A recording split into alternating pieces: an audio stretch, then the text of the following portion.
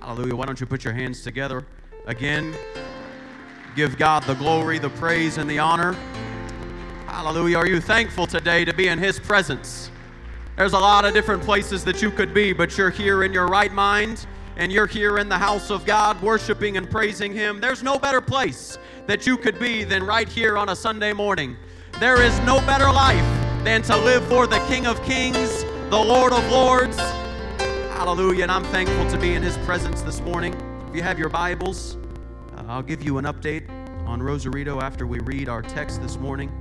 But if you have your Bibles and would care to turn with me to the book of Genesis, chapter number 4, beginning at verse number 1. I want to say how much a privilege and an honor it is to be back home. This is home to me. I was able to go back to my old stomping grounds at Cal State Bakersfield this past weekend, and some memories and some things began to come back to my mind, and London asked me if it's different or if it's weird being back home, and I didn't really have an answer. She had an answer, obviously, but I didn't really have an answer. I guess I'd never really thought of it, coming back home, all of the feelings, the memories, all of the things that you remember, the routines and places you went.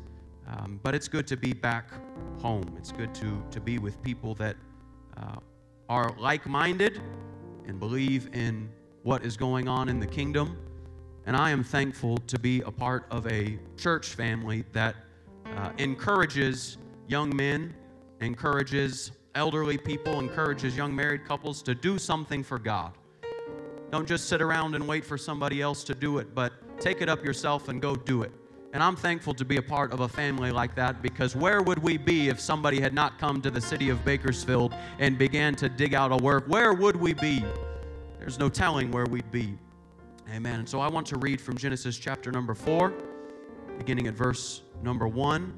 We'll read a number of scriptures, and I promise I won't keep you standing for too long. Verse number 1 says, "And Adam knew his wife, and she conceived and bare Cain, and said, I have gotten a man from the Lord. And she again bare his brother Abel. And Abel was a keeper of the sheep, but Cain was a tiller of the ground. And in the process of time it came to pass," this is probably a number of years, the Bible says that Cain brought of the fruit of the ground an offering unto the Lord. And Abel he also brought of the firstlings of his flock, and of the fat thereof. And the Lord had respect unto Abel and to his offering, but unto Cain and to his offering he had not respect. And Cain was very wroth, and his countenance fell. And the Lord said unto Cain, Why art thou wroth, and why is thy countenance fallen? If thou doest well, shalt thou not be accepted. If thou doest not well, sin lieth at the door. And unto thee shall be his desire, and thou shalt rule over him." In other words, sin desires you, and if you're not careful, it will knock, and it will come through the door, but you've got to be willing to conquer it. You've got to be willing to overcome the sin that knocks at the door. Verse number 8, "And Cain talked with Abel his brother, and it came to pass when they were in the field that Cain rose up against Abel his brother, and slew him. And the Lord said unto Cain, Where is Abel thy brother? And he said, I know not. Am I my brother's keeper?" Very famous phrase in Scripture, my brother's keeper. And he said, What hast thou done? The voice of thy brother's blood crieth unto me from the ground. The voice of thy brother's blood crieth unto me from the ground. I want to preach just for a few moments this morning from this topic, the blood crieth out. The blood crieth out. Are you thankful for the blood this morning? Are you thankful for the blood that Jesus shed on Calvary for you and I, that we would be able to come into this place and we would be able to lift up holy hands without wrath and without doubting? We could be doing many different things, but by the blood of Jesus Christ, we are here in the presence of the King, and I'm thankful for it. I wonder if there's anybody thankful this morning, if you would just begin to thank God and you would begin to just tell Him how much you are so thankful for the blood that He purchased your life. Why don't we do that together? Just lift up your hands and lift up your voice and begin to say, Jesus, I thank you for your blood. Hallelujah. Why don't you put your hands together? In the fear of the Lord, you can be seated.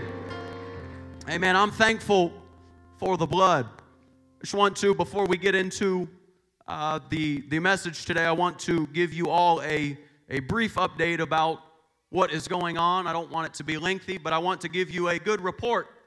It is my goal and my desire that every time I come back home that I have something good to say, because it can be very lonely at times and feel like you've only got bad things to say. But I've come with a good report this morning. Amen. We had about 34 people in service this past Sunday. We consistently have just around 30 people that come to service every Sunday morning. We only have 40 chairs, and so we're having to figure out what's going to happen if more people come. We've been outreaching, and there's a real sensitivity and a real hunger in the city of Rosarito. We were walking around the other day around a market, and because we are a bilingual church, we offer something that not many churches in the area offer. And so we were just communicating, talking with this lady, inviting people to church. And she said, I need a church, but I can't just go to a Spanish church because I speak Spanish, and I don't know a whole lot of English, but my daughters don't speak Spanish. And so I can't find a church that I can go to and receive something, and my daughters receive something as well. And I'm believing that in the future that God is going to begin to plant seeds in the city where we are, that people that are hungry. I don't want people that don't desire the kingdom of God or don't desire the things of God, but I want hungry people that come into the house of God that say, you know what, I don't care what this looks like, I don't care what it is, but this thing that I feel, I've got to have it. Hallelujah. And so we've been outreaching on Saturdays, and we've been having people come. We had 3 first-time guests last week. Over the course since I've been here last, 3 people have gotten the Holy Ghost. Amen. That's exciting. And the really exciting thing is one of the people that got the Holy Ghost is in fact my translator. And so now my translator has the Holy Ghost. Yeah, that really helps. Amen. But people have been coming, and the unique thing about where we are, where we're positioned, because of our proximity to the border, we get a mix of different people that come to church or that are in the area, because Tijuana is one of the largest, one of the busiest land border crossings that there is. And so we've got, just in Tijuana, not in Rosarito itself, but we're 15 minutes away, there's Ukrainians, there's Haitians, there's Nigerians, anybody that is trying to flee their country and come to the States. Many of them come to Tijuana so that they can cross. We had a man come to church a couple of weeks ago. His name was Jean-Pierre. He had 3 names, in fact. One was Jean-Pierre. He's a Haitian man. His English name is John Paul, and his Spanish name is Juan Pablo. He's got 3 different names. He's a Haitian. He doesn't speak English or Spanish. He speaks French, and so now I need a French translator. Amen. And so things are happening. When we get home, I've got 2 people that are waiting for me to get home to be baptized. One of the young men came home. He's the first one that received the Holy Ghost. He came home from the States a couple weeks ago and said, I feel the need to be baptized, and so we're going to baptize him next Sunday. There's another lady that just has been in a Bible study, and she said, you know what, I've received the revelation, and I want to be baptized in Jesus' name. And so next Sunday, we're baptizing 2 more people, which would be a total of 5 people since we've been there that have been baptized in the name of Jesus, that have been washed by the blood for the remission of their sins. It still has power. It doesn't matter if it works here. It still works over there. This power that we have named the name of Jesus Christ is a powerful thing. Amen. There's an expression in Spanish that I use frequently because it's one of the only ones that I know. So when I lead worship, I say, Probably 3 different phrases, unfortunately, because I don't know any other phrases. And one of them is, there is power in the name of Jesus. There is still power in His name. And we believe that because it says that neither is there salvation in any other. For there is none other name under heaven given among men whereby we must be saved. I'm thankful for the power of the name of Jesus. It doesn't matter where you come from. It doesn't matter what language you speak. But the power of the name of Jesus can touch you wherever you are, because His power, or His name, has power. Hallelujah. Why don't you put your hands together? Amen, amen. So that is this week's report of Rosarito. Amen. We'll talk more about it tonight, I'm sure. But we read in Genesis chapter number 4, we read a very famous passage of Scripture. It talks to us about these 2 brothers. One brother's name is Abel, and the other brother is named Cain. And Scripture tells us that Abel was a keeper of the flock. Cain was a tiller of the ground. These are 2 of the most primitive skills that we read about, known to man. These are the 2 very things that men have always been able to do. They've been able to be a shepherd, and they've been able to work with the ground. In the process of time, likely many years, as I mentioned, they bring forth a sacrifice to God. Abel brings forth the first of his flock. Bible says he brings of the fat thereof. It was a fatted calf or a fatted sheep. Cain brings of the fruit of the ground. He brings God fruits and vegetables. And this is where the Sunday school story begins to take a turn. I'm sure that we are all familiar with the story of Cain and Abel. But I want to begin to point some things out today that hopefully will help you wherever you may be. We understand the meaning of this offering. We know that in the Old Testament and in Scripture, the Bible says that there is no remission of sins without the shedding of blood. Hebrews chapter 9 and verse number 22 says, "And almost all things are by the law purged with blood, and without the shedding of blood there is no remission." The very first sacrifice in the Bible was in Genesis chapter 3, verse number 21. After the fall of man, God calls Adam and Eve in the Garden of Eden. He asks them where they are. And it says, "Unto Adam also and his wife did the Lord God make coats of skin, and He clothed them." Those skins and those coats didn't just come from anywhere, but those coats were animals that were slain, that were sacrificed, so that there could be a covering for Adam and Eve. They were naked. They didn't have anything on their body, and they recognized it after the fall of man that we are being exposed to the world, and we've got to have something that covers us. And so Jesus gives them that. He gives them a coat of skin.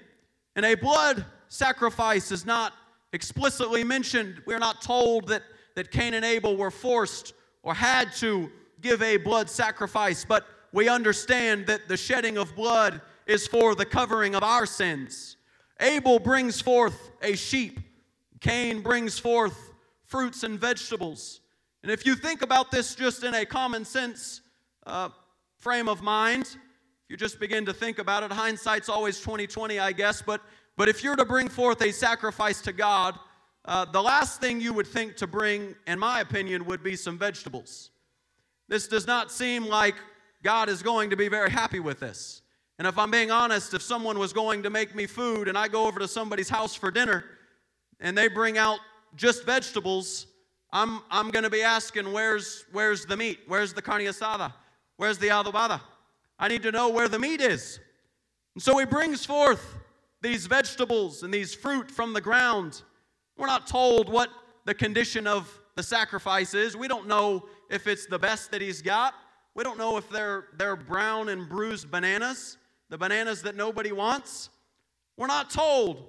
All we're told is that in Hebrews chapter 11, the Bible says that Abel had a more excellent sacrifice. He had a more excellent sacrifice because it was an offering of sacrifice through his faith. He has the faith to believe that I'm going to give this sacrifice unto God. It's the very best that I have. I could use it for so many different things, but I'm going to give the best that I've got to God. And that should be our mentality when we come into the presence of God. Not that we give God the browned bananas, that we give Him the very worst of things, but we want to give God the very best of everything that we have. When I step into the house of God, I don't want to come into the presence of God with my head hung down because I've been discouraged and I'm depressed, but I want to come praising and worshiping God because He's done so much for me that I cannot tell the greatness of His manifestation. I've got to come with worship and I've got to come with praise because He's done too many good things for me just to allow myself to hang my head. Cain fails to deal with this problem. There is a tension. God is frustrated with Cain. He's mad. And Cain is upset with God. He's angry back at God. And so we've got this interaction where Cain is frustrated and God is frustrated. And God just tells him, if you would just obey, if you would just do what I've asked you to do. But if not, sin lieth at the door. Sin desires to have you, but you've got to be willing to conquer it. You've got to be willing to stand in the face of sin and defeat and say, you are not going to have control over me. You are not going to be able to just put whatever you want upon me, but I'm going to conquer you. And he fails to deal with this. And in his anger, he goes out into the field where they are working. It's not specifically told what field it is, if it's Cain's field, if it's Abel's field, but he slays his brother. And if we are not careful, we can begin to take our own fear and our own anger, our own disobedience, and we can force it upon other innocent people that never even deserved the pain that we have put them through. And our rage clogs our ability to think, and we begin to slay innocent people with our own hands because we're upset at God. Cain was never upset at Abel. The Bible never says that he was frustrated with him. I'm sure he was jealous. But the Bible never says that Abel did anything wrong. But because of his frustration and his anger with God, he decides that the right thing to do is to slay the thing that is in competition with me. That is not the kingdom of God. That is not the will of God. We've got to be willing to take what is crouching at the door, the sin that is lying at the door, and we've got to be willing to say, you know what? You are not going to have dominion over me. Now is not the time that you are going to do this. Now is not the time to walk out on God. Now is not the time to be in limbo, but now is the time to be obedient to the things of God. Now is the time to be plugged into the things of God, because sin shall not have dominion over you, but you shall overcome by the blood of the Lamb and by the word of your testimony. I wonder if there's anybody this morning that has a testimony that can say, you know what, there's a lot of things that are in my way, and there are circumstances that have begun to hurt my mind, but I'm not going to slay my brother. I'm not going to do anything against my fellow friend, but what I'm going to do is I'm going to step into the house of God and say, you know what, God, forgive me of my sins, for my trespasses are in the way of my walk with God. We are not meant to live in fear. We are not meant to live looking at our brother wondering when the time to kill him really is. The Lord speaks to Cain. He tells him, where is your brother? Cain sarcastically responds. He says, am I my brother's keeper? I don't know where my brother is. I don't know where he is. I'm not his keeper. God says, Cain, what have you done? Because the voice of your brother's blood cries out to me from the ground. Something began to happen as the blood of Abel began to leave his body, and it began to flow into the soil at the feet of Cain.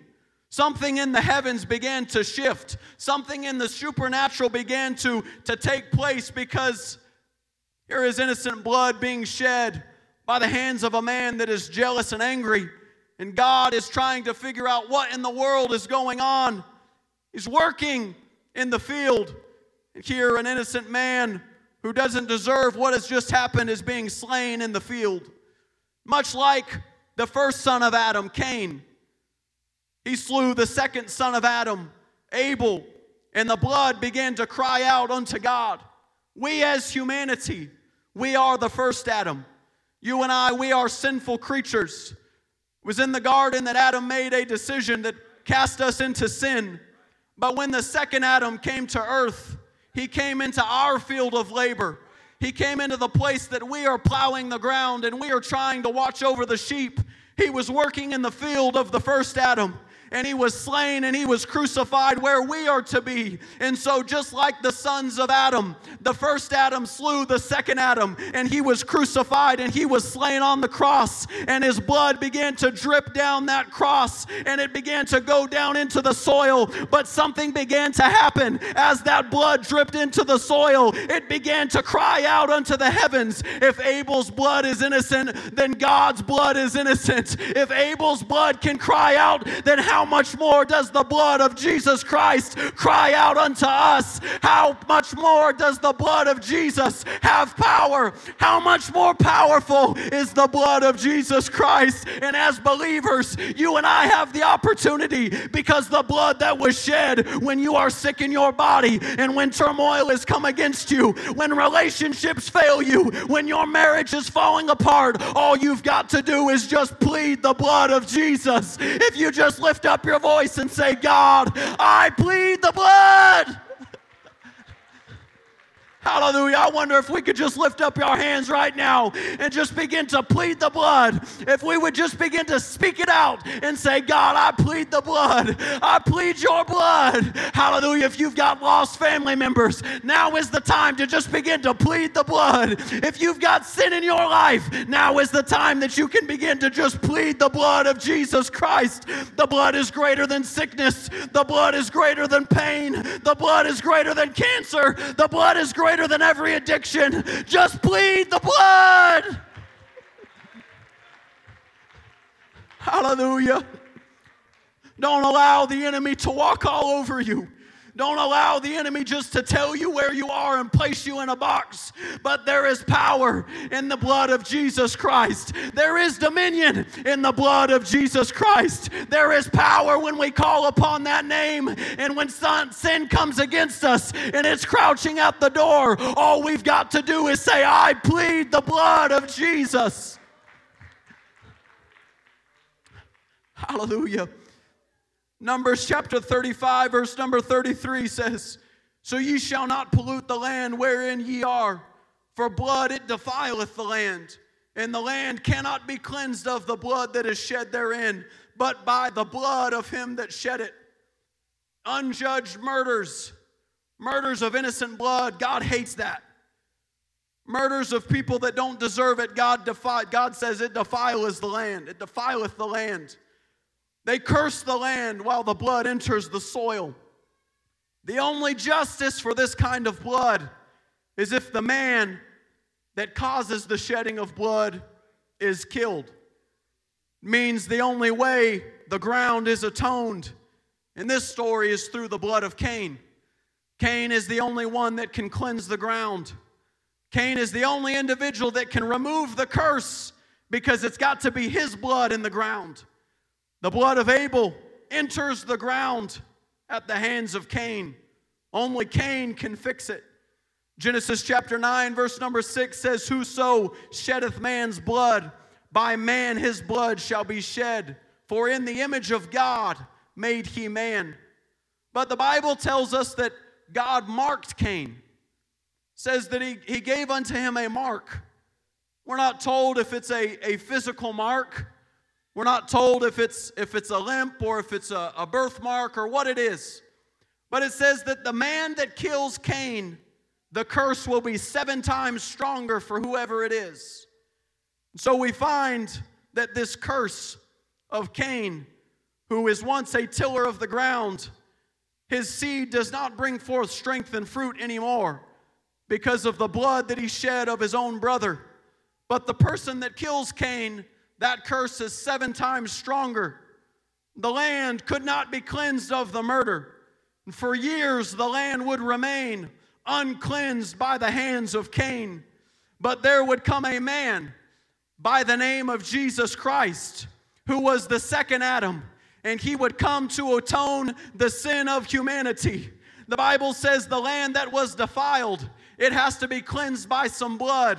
Acts chapter 20, verse number 28, take heed therefore unto yourselves and to all the flock over which the Holy Ghost hath made you overseers, to feed the church of God, which he purchased with his own blood. The land that could not be cleansed by Cain would be purchased by the blood of Jesus Christ. The very soil that Abel's blood would begin to run into, Jesus would begin to stand upon a cross and would begin to atone the blood of Abel for each and every one of us. That means that the sin that you and I have committed, the only way that it can be removed is if we just begin to plead the blood. If we just begin to call upon the name of Jesus and say, you know what, I can't do this on my own, but I've got to plead the blood. I've got to have you, Jesus. I've got to have you in my life. There is nothing that you can do but plead the blood.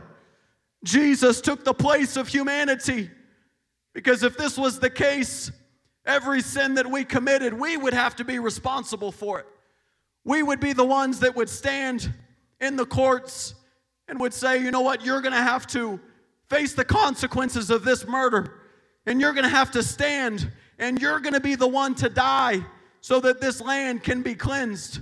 But Jesus manifested himself in the flesh. He made himself in the form of a man. He became the perfect sacrifice so that we would not have to die from our sin. He gave us the power of the blood, and you and I have been washed by the power of the blood when we were baptized in the name of Jesus, because there is power in water baptism. There is power in the name of Jesus, and when the name of Jesus is applied to your life in a baptistry, you have the ability to begin to call on the name of Jesus, because the name has been applied to your life. And so this means in any turmoil and in any circumstance, amongst every turmoil that has come against you, if you just begin to cry on the name of Jesus and you begin to say, I plead the blood for my babies, I plead the blood for my family, I plead the blood for my city, that means that God has to hear your cry. That means that he hears exactly where you are, and he hears the cries of your people, of his people, and that is you. And if you just call on his name, he's got to listen to you. He gave unto us a power that nobody else could give unto us. Without the blood of Jesus, there is no remittance of sin. Without the blood, there is not eternal life. Life everlasting would not happen if it was not for the blood. But it is with the blood that you and I have a future, that you and I can stand at the door and say, sin, you are not crossing into this place, because I have a name that is applied to my life that is greater than any other name. You have no power over me. There is nothing that you can do to hurt me, because I've got the power of the blood working on the inside of me. And if I just plead the blood, if I just call upon the name of Jesus, the Bible says that sin has to remove, and it has to remove hence, and it will flee you, but it's through the power of the blood. We have the power to plead the blood of Jesus. Hebrews chapter 12, verse number 24, and to Jesus, the mediator of the new covenant, and to the blood of sprinkling that speaketh better things than that of Abel. We've got a mediator here in the house of God, that his name is Jesus Christ. Some call him Alpha and some call him Omega. Some call him Jehovah Jireh. Some call him Omnipotent. But what we know is his name is Jesus Christ. And if we just begin to pray unto his name, all things are passed away and all things have become new. If we just begin to cry out unto God, I've come to tell somebody today, if you just begin to call upon the name of Jesus, it doesn't matter where you are. It doesn't matter how bad the circumstance is. If you just begin to call on the name of Jesus, demons will flee at the name of Jesus. Blinded eyes are healed at the name of Jesus. Deaf ears are healed at the name of Jesus. But you've got to call on his name. You've got to be willing to lift up your voice and say, it doesn't matter what it sounds like, I'm going to plead the blood of Jesus. If you need the blood this morning, Jesus has already covered your life. Being buried in the water, being buried in his blood applies his name to your life. whatever the turmoil may be, if you're suffering with pain, if you're suffering with things at home that you don't even want to bring to the house of God because you're so embarrassed, I've come to tell you that God can touch you right now, that God can plead the blood, that if you just call on the name of Jesus, that things can begin to happen in the supernatural that you don't even know is happening. And when you begin to call on the name of Jesus, that blood that he shed on Calvary is beginning to drip down into the soil, and the blood is crying out on your behalf if you just begin to call on his name. I know it may sound repetitive, but the message is when the blood cries out, if you just call on his name, the blood will speak for you. If you don't know what to say, if you just call on the name of Jesus. Romans chapter 5, verse number 12. Wherefore as by one man sin entered into the world, death by sin, and so death passed upon all men, for that all have sinned. I have somewhat of a problem with this scripture. Not in a bad way, but just I've got a problem with it. The Bible says that Adam is the representative of you and I. He is the man that was chosen to live in the garden. That's not fair to me, because he's the man that cast us into sin, and I want representation. You and I, we live in a democracy. We want what we've got. We want our vote to count. And when it doesn't count, we protest about it because we want our voice to be heard. And in this verse of Scripture, the Bible tells us that Adam became the representation for you and I. This is not fair because Adam doesn't speak for me.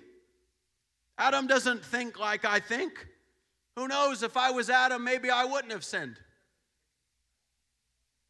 But I want my own representation. Because this is not fair to me that because of one man, all of humanity is cast into sin.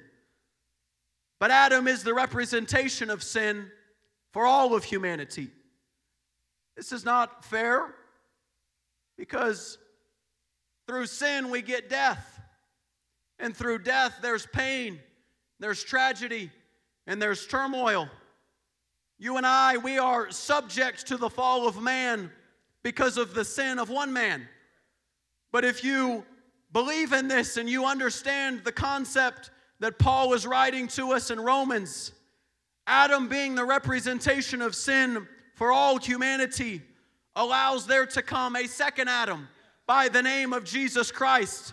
And so when we stand in line behind Adam and we see that he has been doomed and he's been cursed because of his sin, all we've got to do is we can just step into the other lane with the second Adam, because the second Adam came to atone the blood of you and I. He came to take the sin of you and I so that you and I wouldn't have to answer to our sin, but Jesus Christ would stand upon the cross and would take the blood and would take the sin and would take the pain and the spit and the turmoil, that he would take your sin and it would begin to run down his eyebrows and into the soil, because the blood would begin to cry out unto him and say, there's a generation of people that have to understand the power of the blood. There's a generation of people that have to understand there is still power in the name of Jesus. They don't have to do it on their own. They don't have to do it by themselves, but they have somebody with them that is a mediator between heaven and earth. And if they'll just call on thy name, if they'll just call the name of Jesus and plead the blood, I can begin to help them. Why don't you just lift up your hands right now and begin to say, God, I'm so thankful for the blood. I'm so thankful for what you did on Calvary. I'm so thankful, God, by your power and by your ability. Hallelujah, Jesus. Even though we judge the first Adam, without the first Adam, there would be no second Adam. If there was no sin in the earth, you and I would not have the opportunity to receive the infilling of the Holy Ghost. We would not have the opportunity to receive an opportunity in the inheritance of eternal life. Without the first Adam, there is no second Adam. There is no Jesus Christ. There is none of this. We don't get to have this kind of opportunity if it was not for the sin of the first man.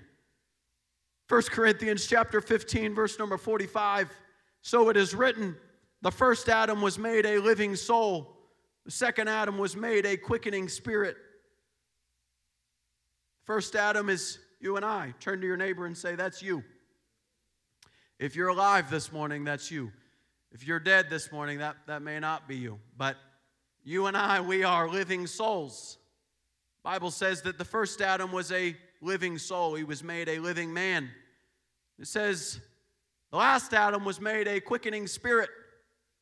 So the living soul is humanity. You and I, musicians, you can come. We are subject to gravity, whether we want to believe that or not. As we age, things begin to change, and we begin to take on a new form. We're still the same person, but we can't do things that we used to be able to do. If you get around an elderly group of people, or not so young people, you begin to listen to them. I'm watching it, trust me. You begin to get around them, you'll begin to hear things. And so as a young man, I can't understand because I don't suffer the same things that they suffer with. And I can't understand some of the things that they talk about because I don't understand those things because gravity and laws haven't taken place on me yet. And so I am waiting. But we are humanity. These things are given to us whether we want to believe it or not. But the Bible says that there was a quickening spirit in the last Adam. And this is a problem for me because I'm not a quickening spirit. I'm a person, I'm a human, I'm a living soul. I don't have the ability to have a quickening spirit. This is just not something that is innate within you and I. We cannot do that. But the quickening spirit, the last Adam, Jesus Christ, not humanity, but it was a spirit that began to dwell inside the man of Jesus Christ, that when he was resurrected into heaven, he said, I'm going to send you a spirit. And I'm reminded of a verse of Scripture, Romans chapter 8, verse number 11, if the spirit of him that raises up Jesus from the dead dwells in you, he that raised up Christ from the dead shall also quicken your mortal bodies by his spirit that dwelleth in you. We don't have an opportunity to be a quickening spirit because we operate on a different playing field. God operates vertically and you and I are horizontal. This is not how we live, but if we just begin to have a powerful move of the Holy Ghost, if we call upon the name of Jesus, if we plead the blood, His Spirit can come down into this place and we can begin to feel it shifting in the atmosphere. I thank God for the Holy Ghost that gives me an opportunity at eternal life. I couldn't do the things that I do if it was not for the power of the Holy Ghost. I wouldn't be able to be in the place that I am if it was not for the power of the Holy Ghost that quickens my mortal body, that begins to give me ability that I can't do on my own. And you ought to be thankful because there are situations in this place that you can't do it on your own, and there's no way that you can even be possibly capable of doing some of the things that you've got to go through when you leave home today. But if you just begin to plead the blood, the Holy Ghost can move in this place and can give you an understanding of what it takes to plead the blood of Jesus Christ. If you just begin to call upon the name of Jesus, there is a quickening spirit that begins to flow from the inside of you and I. That is called the Holy Ghost. I want us all to stand.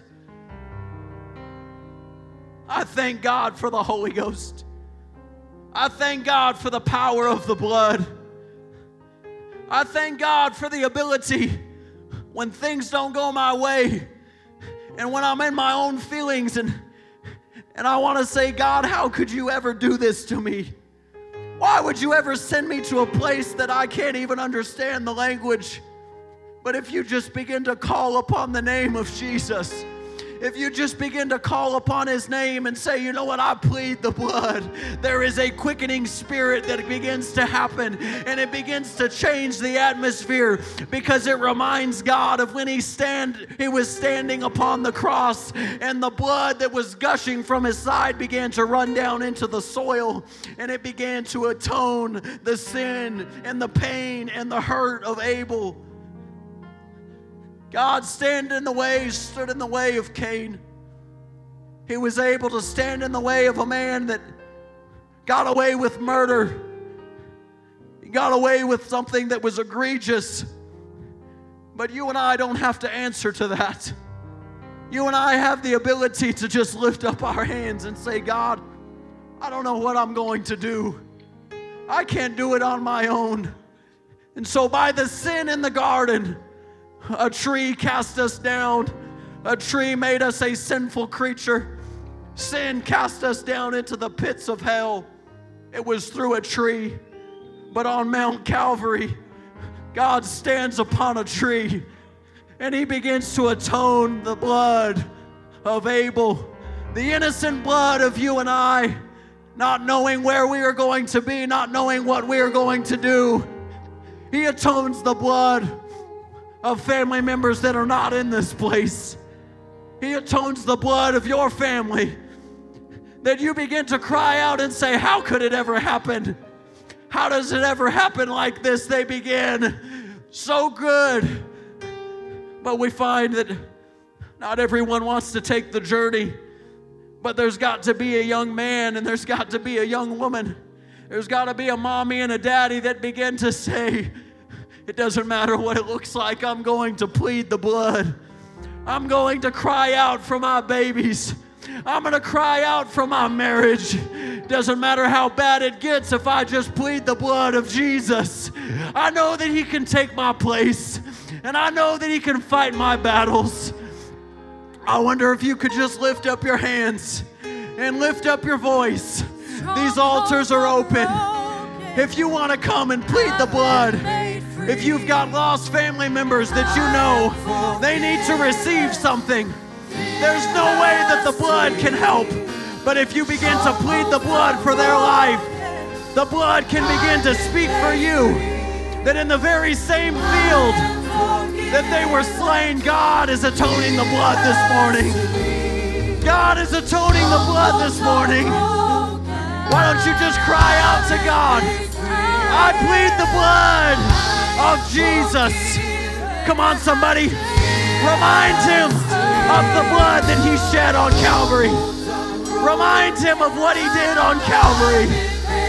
If you just begin to plead the blood of Jesus, He can hear your cry, and He can hear your voice. He wants to hear you cry out unto Him. He wants to hear your voice.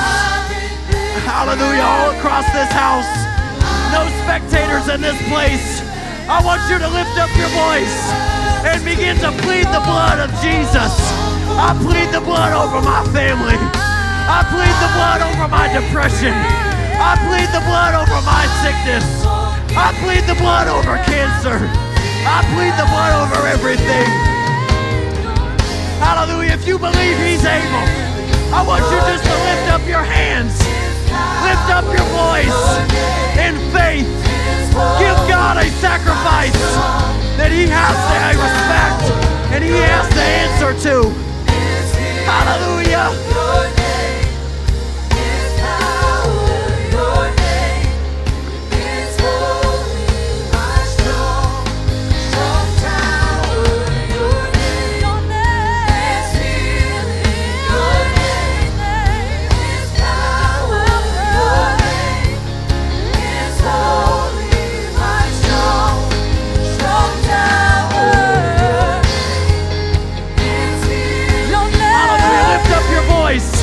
And begin to plead the blood for a visitor. Begin to plead the blood for your neighbor. Begin to plead the blood for the person standing next to you. Maybe they can't pray on their own. They don't understand what they're supposed to do.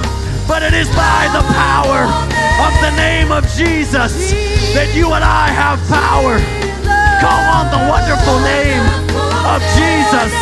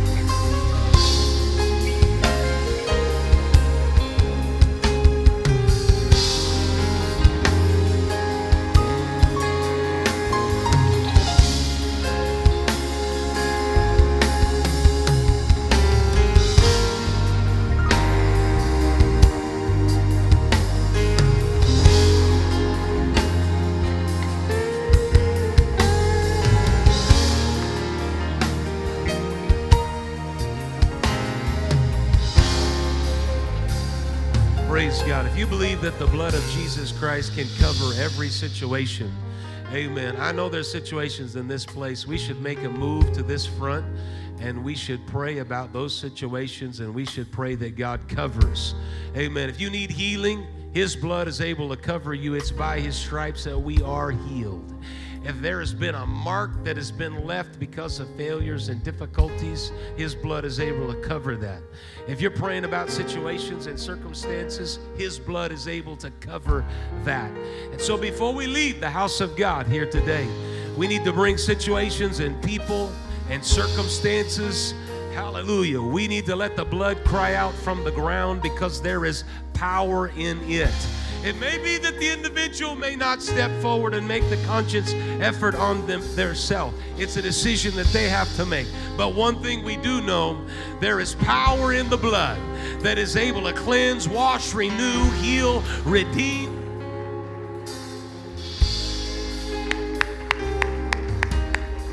Hallelujah, praise God. Come on, church. Step out of the stinking pew that you're in. Walk to the front and lift your hands and say, I know I've brought this before you many, many times, God, but I'm coming today with faith, believing.